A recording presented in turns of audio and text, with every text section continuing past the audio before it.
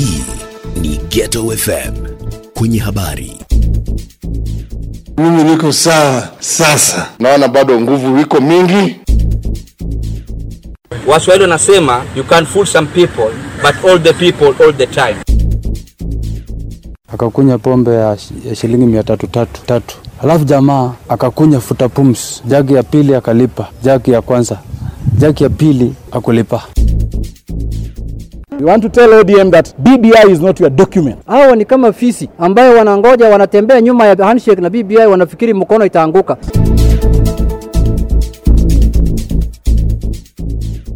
Hujambo mpenzi msikilizaji popote pale ulipo, natumai umzima na buheri wa afya na unaendelea kuzingatia sheria zilizotolewa na Wizara ya Afya, ikiwemo kuvalia barakoa unapokuwa kwenye umma wa watu pamoja na kuosha mikono zako ili kuzuia maambukizi zaidi ya virusi vya corona. Karibu katika chamko la 99.9 Ghetto FM. Jina langu ni Hilda Ajema. Na tukianza na vidokezo ni kwamba tume ya CRA hatimaye imetoa mapendekezo ya ugawaji wa mapato ya serikali kati ya serikali kuu na serikali za kaunti. Kaunti ya Kilifi yakabidhiwa kituo cha kukabiliana na majanga ya dharura. Mahakama yatoa ilani ya kukamatwa kwa mbunge Mohamed Ali. Karibu msikilizaji, tuandamane sako kwa bako nikiendelea kukujuza habari hizi na zingine kwa utendeti. Kumbuka msomaji ni mie Hilda Ajemana. Nikianza na habari nilizozipa kipaumbele ni kwamba tume ya ugavi wa rasilimali leo hii imetoa mapendekezo jinsi ya kugawa rasilimali kwa usawa kati ya serikali kuu na serikali ya kaunti kwenye mwaka wa kifedha wa 2022-2023.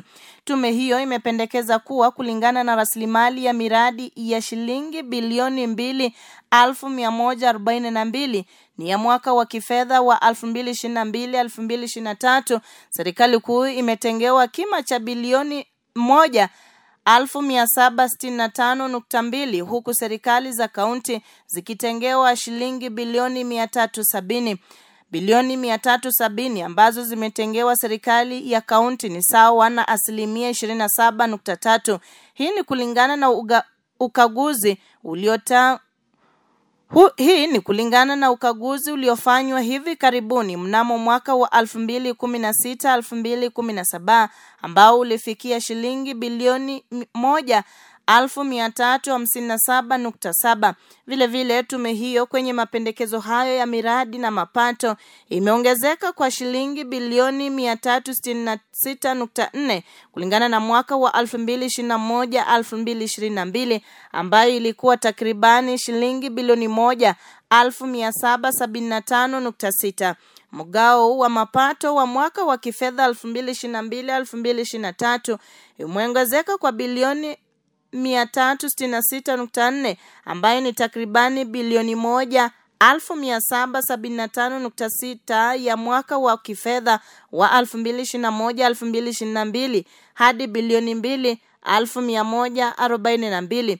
Tume hiyo imesema kuwa mapato yaliyokusanywa yamekuwa chini na malengo yao kwa miaka 9 ya ugatuzi.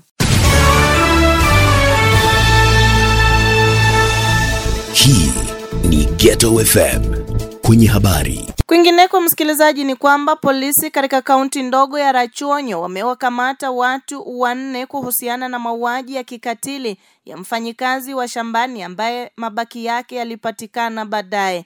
Mkuu wa upelelezi katika eneo hilo Charles Lumatete alisema wane hao tayari wameandikisha taarifa kuhusu kifo cha mfanyikazi huyo ambaye inasemekana aliuawa na umati kabla ya mwili wake kuteketezwa.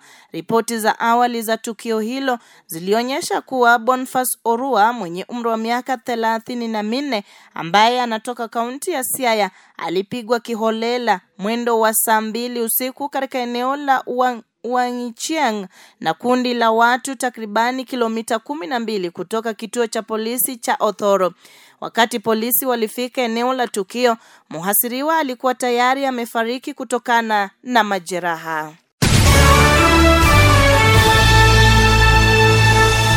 Hii ni Ghetto FM kwenye habari. Shirika la Msalaba Mwekundu limekabidhi serikali ya kaunti ya Kilifi kituo cha kukabiliana na majanga ya dharura ambacho kimegharimu shilingi milioni 8. Kulingana na mkurugenzi mkuu wa shirika hilo eneo la Pwani Hassan Musa, kituo hicho kitaweza kuwasaidia wakazi kutoa habari za dharura wakati majanga yanapotokea kupitia kwa njia ya simu.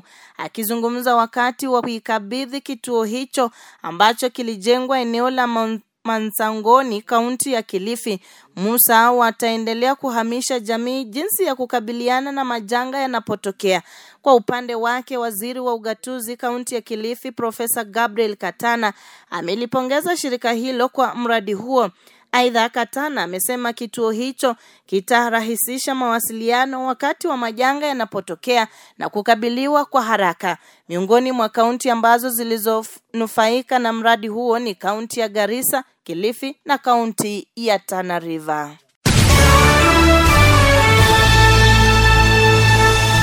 Hii ni Ghetto FM kwenye habari. Na katika masuala mengine, msikilizaji, ni kwamba kinara wa chama cha ODM Bwana Raila Odinga yupo kwenye ziara rasmi katika milki ya Kiarabu. Raila ametoa wito wa kuimarishwa kwa biashara kati ya mataifa ya bara la Afrika. Raila ambaye atahudhuria maonyesho ya kimataifa ya biashara huko Dubai kwa wadhifa wake kama mwakilishi wa muungano wa Afrika, amesema kwamba biashara kati ya mataifa ya Afrika ni ya kiwango cha 15% na ipo haja ya kuiongoza ifikie 30% na baadaye 50%. Aidha, kinara huyo wa ODM ambaye pia ni mjumbe maalum wa muungano wa Afrika kuhusu ustawishaji wa muundo msingi, alitaja maonyesho hayo ya Dubai kuwa jukwaa bora kwa Kenya kuonyesha umahiri wake wa kibiashara kwa ulimwengu mzima.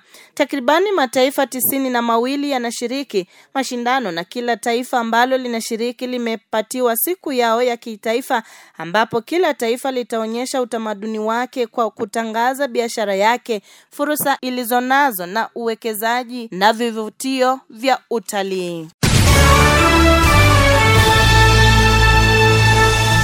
Hii ni Ghetto FM kwenye habari. Mahakama ya Kwale imetoa ilani ya kumkamata mbunge wa Nyali Mohamed Ali kuhusu dhamana aliyochukuliwa mshukiwa wa ugaidi.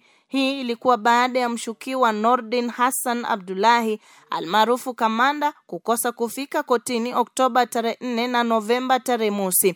Awali mbunge huyo alikuwa ameagizwa kufika mahakamani mnamo Oktoba 4, lakini alikosa kufanya hivyo na kumlazimisha hakimu mkuu wa Kwale kutoa hati hiyo siku iliyofuata. Ali alikuwa mdhamini wa Abdalla ambaye alishtakiwa kwa kosa la kumiliki majarida ya mafunzo ya itikadi kali kabla ya kuachiliwa kwa dhamana. Maafisa wanasema Abdalla ni mshirika wa Salim Rashid Mohamed almaarufu Turuki, mhudumu wa Islamic State ambaye hivi majuzi alirekodiwa akifanya mauaji ya kukata kichwa nchini Kongo. Hii ni Ghetto FM kwenye habari. Mwenyekiti wa chama cha walimu wa shule za upili na vyuo vya kati nchini KUPPET Amboko Milemba ametoa wito kwa Wizara ya Elimu kutoa fursa kwa shule nchini kufungwa kwa likizo fupi almaarufu kama half term. Milemba ambaye pia ni mbunge wa Emuhaya amesema ongezeko la visa vya kuteketezwa kwa mabweni na katika baadhi ya shule maeneo tofauti nchini kunaashiria kuchoshwa kwa wanafunzi na masomo ambao wamerejelea muhula wa pili baada ya likizo fupi mno. Aidha, mwenyekiti huyo amependekeza kufutilia mbali kwa shule za bweni akisema zimechangia utovu wa nidhamu miongoni mwa wanafunzi, huku akikwaza sababu za wanafunzi hao kuteketeza mabweni na wala si majengo mengine shuleni.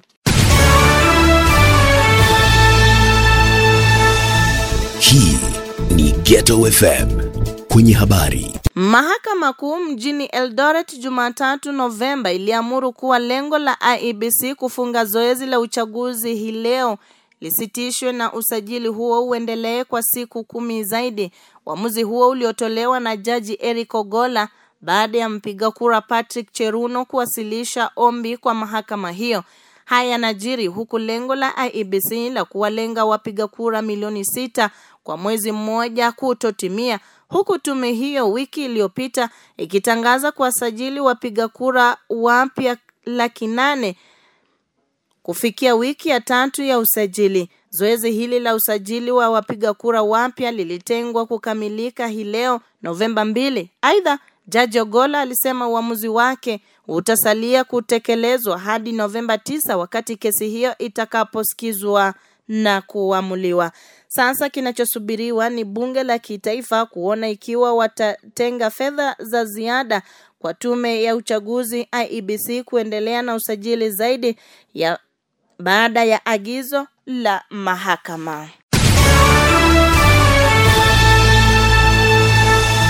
Hii ni Ghetto FM kwenye habari. Jumla ya watoto milioni 2.4 wanakabiliwa na tatizo za dhulma ya unyanyasaji wa kijinsia katika kaunti ya Nairobi, swala ambalo limepelekea serikali kutoa wito kwa kila mkazi wa jiji la Nairobi kuungana mikono ili kuwalinda watoto. Kulingana na mratibu wa huduma za watoto wa kaunti ya Nairobi Patrick Isaidia, kaunti hiyo hupokea jumla ya visa 200 kila siku, huku visa 30 vikiripotiwa kila siku katika kaunti ndogo 9.